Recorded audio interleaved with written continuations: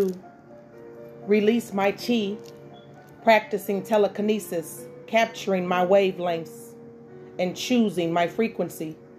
But this was only classic and brief. My psyche was not mine. It belonged to you. Neither was your psyche yours, for it belonged to me. So when we made mentally fertilized love, it was like a higher state of masturbation, fondling my cerebellum, not interrupted through misfortunate mishaps of miscommunication.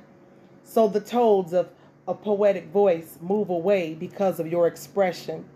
Serenity lies in these ribbons, an unexpected apparent phenomena of synergy, reshaping of objects using our mind's energies. Electromagnetic impulses sieve through this sensual dimension, and it touches me, giving me much needed inspiration for this voice and transportating with poetic mobility.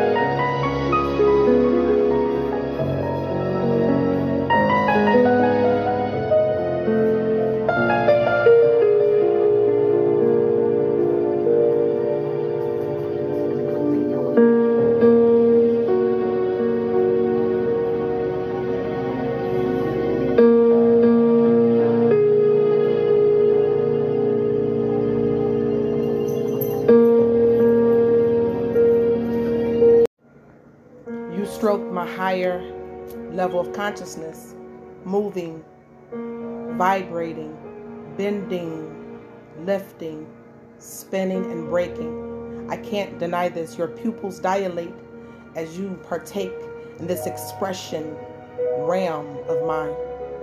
Your first intuition was correct, heeding when I spoke an extreme sign. Don't allow charm to be a facade, for manipulation will wear you down. Allow this sensitive interaction to be mixed. Afro-American mingle with white and black. Spews and spawns brown.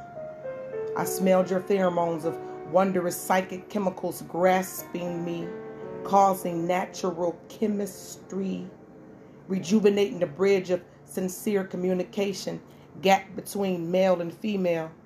To truly know me, you have to touch me, feel me like Braille, stimulating my sleeping giant drive and kissing and blowing upon my collarbone.